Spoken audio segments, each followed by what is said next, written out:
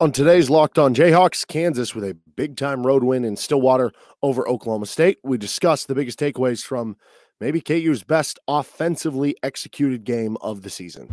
You are Locked On Jayhawks, your daily podcast on the Kansas Jayhawks, part of the Locked On Podcast Network, your team every day.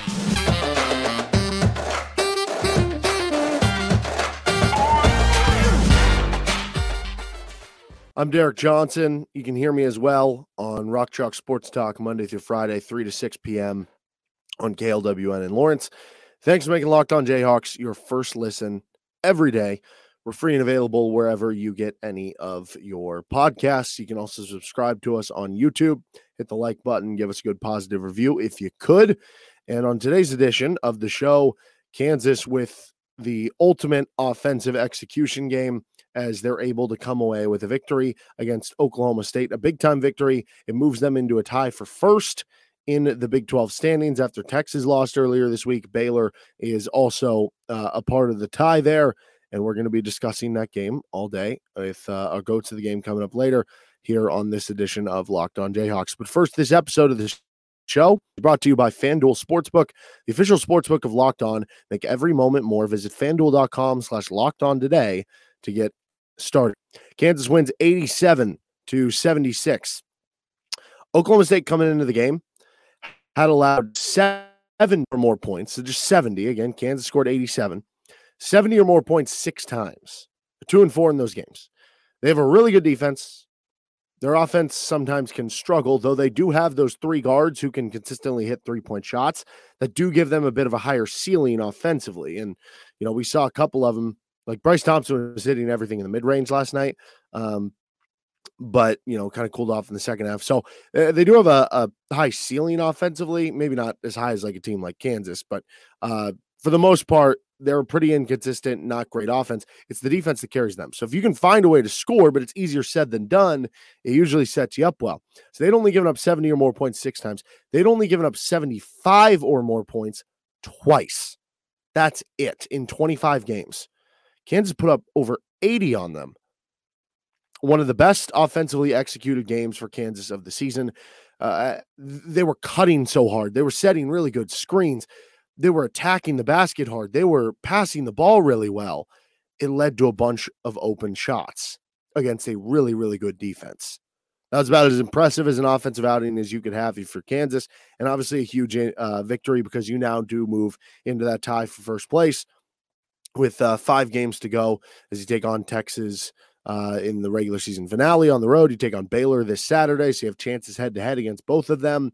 But you're, I guess, maybe in the driver's seat again, even though it is tied. Like, people are kind of expecting you, like the betting odds favor Kansas at this point.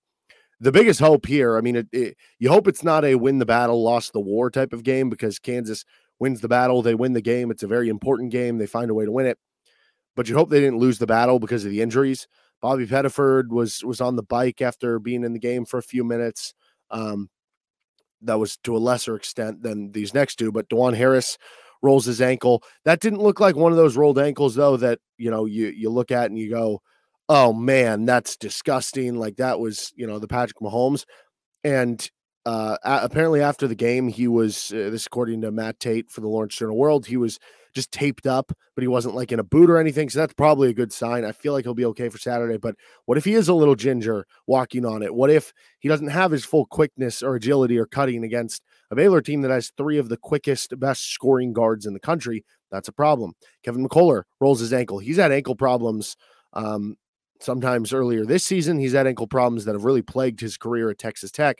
So you hope this isn't A, the start of something, and B, that this is something he can play through. But again, it's not just, can you play through it at 80%? Because this isn't Patrick Mahomes where, hey, if you play through it at 80%, you can still be a pocket quarterback. And maybe every so often you can take off and run in a straight line. This is, hey, can you shift in basketball and cut back and forth and, you know, try to avoid a shimmy shake and backpedal with a guy that you're guarding? And those are KU's 2 best defenders against a team who relies on their guard play offensively. So you hope that you won the battle and didn't lose the war in that regard with those injuries. But again, same thing that Matt Tate reported with Kevin McCullar, that it was just taped up. He wasn't in walking boots. You would think that's a good sign for both, but That is a little bit scary going into the game against Baylor on Saturday. But yeah, overall, just insane offensive game. You made shots from 2-point range. You made shots from 3-point range. You executed so well. You set good screens. You had a good amount of offensive rebounds. You passed the ball extremely well. You didn't turn the ball over. About as great of a game as you could kind of envision there. And even in the first half, you're up 39-37 at halftime, and that was because I think you finished on a 6-0 run. Even when you're down 37-33, I found myself sitting there going, this isn't the worst thing in the world. This is either going to be, because at that point, it was Bryce Thompson and Caleb Boone. They had carried Oklahoma State, and they were just hitting everything. And in a lot of those cases, they were tough mid-range shots. And, there was a part of me that was just going, either this is going to be one of two things. Either this is going to be a tip your cap night where Oklahoma State is just unconscious for the entire game, and you just kind of tip your cap and go, well, you beat us. You got us. Or it was going to be a game where they cooled off in the second half. And I think they cooled off a little bit in the second half. And so either way, I felt kind of comfortable with where KU was at because they were executing and getting open shots offensively that you felt like even though Oklahoma State was kind of going bananas in the first half, you were still right in it. And then eventually you take the lead off that beautifully executed play that Grady Dick has that rainbow three from the corner to give you that lead. And then Grady Dick has that huge surge to start the second half too. He ended up having an unbelievable game. Kevin McCullough had that great stretch when Jalen Wilson was out after he picked up the third foul in the second half. You also had DeJuan Harris, who had to take himself out of the game because of the rolled ankle. And you're like, okay, who are we going to rely on? Who's going to be the guy that carries us here for this little stretch of a few minutes? And Kevin McCullough took over, hit a couple big shots for you, made some big plays. That was a really important stretch as anything too. And you had to deal with so much foul trouble over the course of the game to Jalen Wilson. And we haven't really seen him be in foul trouble so far this season, but Ernest Uday was in foul trouble. KJ Adams was in foul trouble, and everyone just kind of stepped up. You needed bench contributions. You got them. Doesn't mean everybody off the bench played well, but you got enough bench contributions in the game. You got enough contributions from your other starters. I mean, Jalen Wilson, up until 3, 4, 5 minutes left in the game, had 9 points. And up until that and one rebound, he had 11 points. So everybody else had to step up, and they did. And in the end, it's a gigantic win for the Big 12, both in terms of now you're physically tied for first. You can kind of see the end of the tunnel with just 5 games remaining, and you control your destiny, and you have both teams playing. And if we view it this way, there's a couple ways to look at it. If 12 is the number to win the Big 12, you're at 9 right now. You have 3 more home games. Hold serve at home, and you get to 12. That simple, right? If 13 is the number, win out at home and win 1 of 2 on the road, TCU or Texas. We also had the metric we talked about. I don't know, metrics is, I don't know why I use that word. That's a bit too strong. But the idea that, hey, if you go 6-6 against the top 7, you're obviously those. So it's 6 other teams times 2 games, 6-6. And then you go 6-0 against Tech, West Virginia, OU. That gets you to 12 wins too. And as part of that, going 6-6 against the top 7, well, you already lost at home to TCU. So what if you lose on the road to TCU? That means you would have to make up either winning in Fort Worth against TCU to avoid that, or just sweep one of the teams in the top 7. And Oklahoma State represented an opportunity to sweep one, and you did. So the math is now working out. If you lose at home to Baylor on Saturday, then that kind of sets you back again.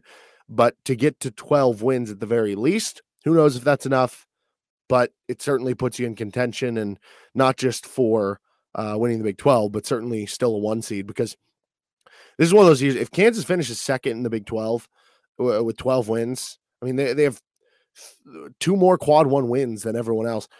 If they finish second in the Big 12 at 12-6 and somebody's 13-5 and then they win the Big 12 tournament, they're still getting a 1 seed. They might not even have to win the Big 12 tournament in that situation. Like maybe they just make the Big 12 final, and maybe both those teams get a 1 seed. So obviously you want to win the Big 12, and this sets you up for it. But yeah, interesting there. Okay, let's get to our GOATs of the game. But first, this episode of Lock brought to you by FanDuel Sportsbook. The midway point of the NBA season is here, and now is the perfect time to download FanDuel, America's #1 sportsbook, because new customers get a no-sweat first bet up to $1,000. That's bonus bets back if your first bet doesn't win. Just download the FanDuel Sportsbook app. It's safe, secure, and super easy to win. Then you can bet on anything from money line to point scores to 3-pointers drained. You can build your favorite bet like, I did yesterday, but didn't work out because Jalen didn't ended up being in foul trouble and needed one more point from Jalen. But, there was one bet that I did hit on yesterday on FanDuel, which absolutely loved. You could have got DeJuan Harris at plus 450 with 8+ assists. I did that bet individually, so that felt great, but I also parlayed it on one with Jalen Wilson to score 15+, and then KJ and Kevin to both get 10+. That barely missed by points. That was a little bit unfortunate, but still felt good about the process there. FanDuel even lets you combine your bets for a chance at a bigger payout with the same game parlay. So don't miss the chance to get your no sweat first bet up to $1,000 in bonus bets when you go to FanDuel.com/lockedon. That's FanDuel.com/lockedon to learn more. Make every event more with FanDuel, an official sports betting partner of the NFL. On towards of the game. Start with our good goats here. That would be one Grady Dick. Best game we've seen Grady play in a little bit, I guess. I don't know, maybe just a week because the Texas game was really good, 21 points there. But, around that Texas game, he had 3 games where he was like at single digits and maybe struggling to get a shot off, or defense was face guarding him, whatever it was. He was excellent against Oklahoma State. 26 points, 10 of 17 from the floor, 4 of 9 from 3, 3 rebounds, 3 assists. Again, he has that shot from the corner. And, at that point, he scored a late 2 toward the end of the first half. And prior to that, he had 2 points. But even then, it was like, okay, he's going to go into half with 4 points. So it felt like more of a quiet night. Then the loudness certainly picked up when he hit that corner 3 at the buzzer at the end of the first half, which super fun play for Kansas. It was just like pass. Nobody like dribbled the ball. And so Grady then catches fire from there. He comes out in the second half, hits like the deep mid-range. He hits another 3. Like, he just got going and he could not miss. It felt like in the second half of that game. It just takes KU to another level when they're able to get him open shots. Now, part of that you can't always depend on. Sometimes you are getting face guarded. Sometimes certain things the defense will take him away, and you have to take advantage of, hey, if we're going to take him away, then that's going to leave other guys possibly open. But he was really good last night. And sometimes I say this all the time, best way to beat a good defense, shoot over it, and if you got the shooters, gives you a chance to do it. And that was the case with Grady Dick last night. But excellent game for him. Kevin McCullar had 15 points. He was 6 of 9 from the floor. And I mentioned the stretch that, you had Jalen Wilson out with foul trouble. You had DeJuan Harris getting injured. You needed somebody to steady you. And he kind of did that. He hit that one kind of deep mid-range shot, which was like, no, yes, kind of shot. And he steadied you for a few minutes there, making some other plays that really kept you in the driver's seat for when those guys did get back. 8 assists as well. That's a new career high for Kevin McCullar. So he was really good at dicing him up. He also had 3 rebounds. Excellent game for Kevin. He was also so good defensively. I mean, there is like 1 or 2 plays every game that you notice. I'm sure there's more that end up happening, but maybe you don't notice as much because maybe they still end up scoring, or maybe like the pass never comes in. I don't know. But there's a play or 2, it seems like every game, that maybe as part of the rotation, Kevin McCullar is supposed to help somewhere and sees it faster than normal other guys would see it, and so makes it there when normally the other team would get an easy bucket out of it. Or he is just like an extra defender to the side and sees that maybe the help defense is going to be there a little late, or is in the wrong position, or maybe the help defense gets dragged somewhere else. And he just comes down so quickly and reads the play so fast that it turns into what could be like just a wide open layup or dunk for the other team. All of a sudden he has like a steal or a block, and like the play where he like shuts down the alley-oop and like sees that from he is so cerebral and good on the defensive end. So Kevin McCullar, certainly a good goat. KJ Adams, 15 points. He was also 6 for 9 from the floor. He had 4 rebounds, 1 assist. I think that it almost got lost on me that he scored 15 points. Like it felt like a very quiet 15 points. And maybe the reason why he only played 20 minutes, he had to deal with foul trouble, but that's pretty crazy. 20 minutes, 15 points for KJ Adams, 4 rebounds. Like that would have been a good 30-minute game for KJ Adams. So overall, he was very effective and able to get you some good buckets. He hit, I think, a couple of those mid-range shots. He had at least the one that I remember toward the end of the game that kind of gave you that that little cushion before they went down and hit a 3, which was important, and kept it at 7 as opposed to 5. That is such a big difference with the 2 to 3 possession games. Last one for good goats here is team passing. Kansas had 26 assists. That's an insanely high number. DeJuan Harris had 9. Kevin McCullough had 8 of them. You passed the ball and shared the rock so well last night. They also had just 10 turnovers. So it wasn't just like, you're throwing the ball all around everywhere and it's high turnover, high assist. You took care of the ball, but you made good passes. 26 assists to 10 turnovers. I mean, DeJuan was obviously a big reason why. He ended up with 5 points, 9 rebounds, 5 assists. He was really good last night. Shot wasn't totally falling for him, but he was really good as a facilitator. And meanwhile, you compare that to Oklahoma State. And this was part of what I was saying in the first half. KU was only up 2 at the end of the first half, but KU was up, I think it was 18 to 12 in points in the paint. So you were getting easier shots. And they were also up, I think it was 13 to 3 in assists. So clearly, I know that's not always the best metric to decide who wins the game because, some teams are just better in isolation, like Baylor. Baylor's really good in isolation. Some teams are, I don't know, maybe it's not necessarily an assist that you're going to get. What if you just dump it to the post and the forward or center down low, shimmy shakes a guy and so they don't get an assist and, he gets a bucket and it's unassisted. There are things that you don't always measure. Hey, the best passing teams are always the one that are going to win. But when you have that big of a difference there, 13 to 3 in assists, that really does show how, hey, one team is just kind of settling into jump shots off the dribble that are contested. The other is getting these open looks. There should be a difference in the score more than 2. And that ended up playing out in the second half. But KU was so good passing the ball. All right, we're going to get on to our bad goats in just a second in our little bit of both here with Locked On Jayhawks. All right, we're back with Locked On Jayhawks here.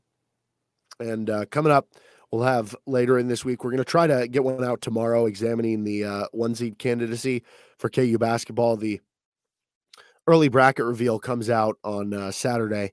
And then on Friday's show, we'll have our preview of the KU Baylor game for College Game Day. So we'll get on to our bit of both goats here, I guess, because I had a little of these and then we'll get to our bad goats, which we don't have a ton of. A bit of both. Jalen Wilson. Jalen ended up with, I don't know, it's hard to call it the biggest play of the game because even if it doesn't happen, KU maybe wins the game. They had enough of a cushion, but it wasn't it wasn't for sure thing. It certainly was the biggest killer play of the game. It certainly was the biggest nail in the coffin type of play, exclamation point type of play, whatever term you want to use for your end of the game type of college basketball play, where he catches the rebound, goes up with it, flips it in off the window somehow, gets fouled, earns the end one. That was huge.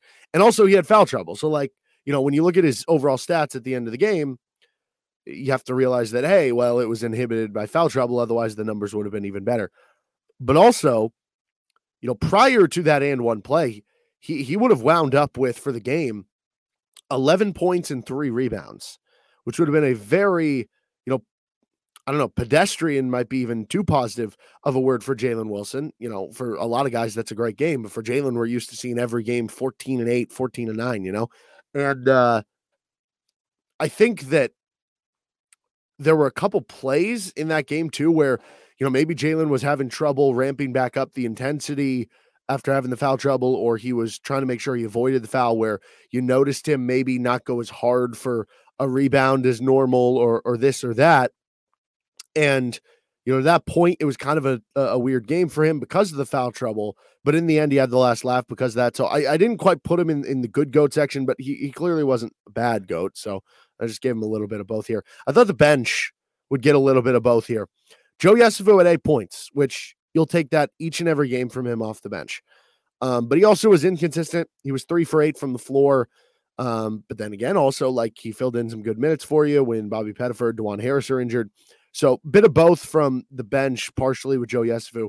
I will say, everything with Joe Yesufu, it is either this insanely pretty play, it's oh, he splashed this 3, or he made this awesome dunk for a little guy, or he made this awesome layup over length, or you see the athleticism, or it's when he misses, it's like a very bad miss. It's like very short. It's like a line drive that looks like it never had a chance.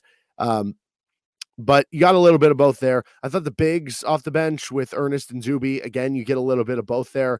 You fouled too much from the big position. Ernest ended up fouling out. They combined 22 minutes between Ernest Udeh and Zuby Ejiofor. In 22 minutes, not a lot of production. 4 points, 3 rebounds. That's not much. You had the one play that Zuby couldn't catch it, and it led to a turnover. So you had some negatives there. You also did have some positives. Like the play where Zuby did make a really tough catch into a double team off the bobble and then was able to get it out for the assist to Grady Dick. That was a great play. I think there were 3 plays where Ernest Udeh was able to use his length to either bat a pass in the passing lane, and then there were 2 of them, and I'm kind of combining them here. I think there was one where he did it in the passing lane, maybe 2, and then there were definitely 2 where he was behind a guy trying to post up, and he just used his length to just like smack the ball up in the air or away from behind him without reaching in, because he has such long arms. That led to a turnover and a steal for KU on that end. That is so impactful to have a big man who is that spatially aware and is able to use his hand, because, you know, when you're that size, you're not going to be great defending in space. So how can you use something in your way? And in college basketball, like if you compare it to, say, the NBA, the court is more condensed. It's a smaller court. 3-point line is shorter. The paint is a little bit smaller. So there's going to be less room to get those passing lanes. If you're just that big and that long as Ernest is, stick your hands out. You're going to bat some passes around, and he's done a really good job of that in recent games. He did that really in this game. But again, overall, just 4 and 3 in 22 minutes for the backup big. So a little bit of both there. MJ Rice, Bobby Pettiford, pretty throwing them off the bench, but also you needed those minutes, even as small as they were, because you had foul trouble and injury to some other guys. So that's why the bench as a whole, I think a little bit of both. Honestly, from where we were, 3 weeks ago, you would have this would have been one of the better bench performances of the season, but we've seen some better ones here of late. So that's why it is a little bit of both.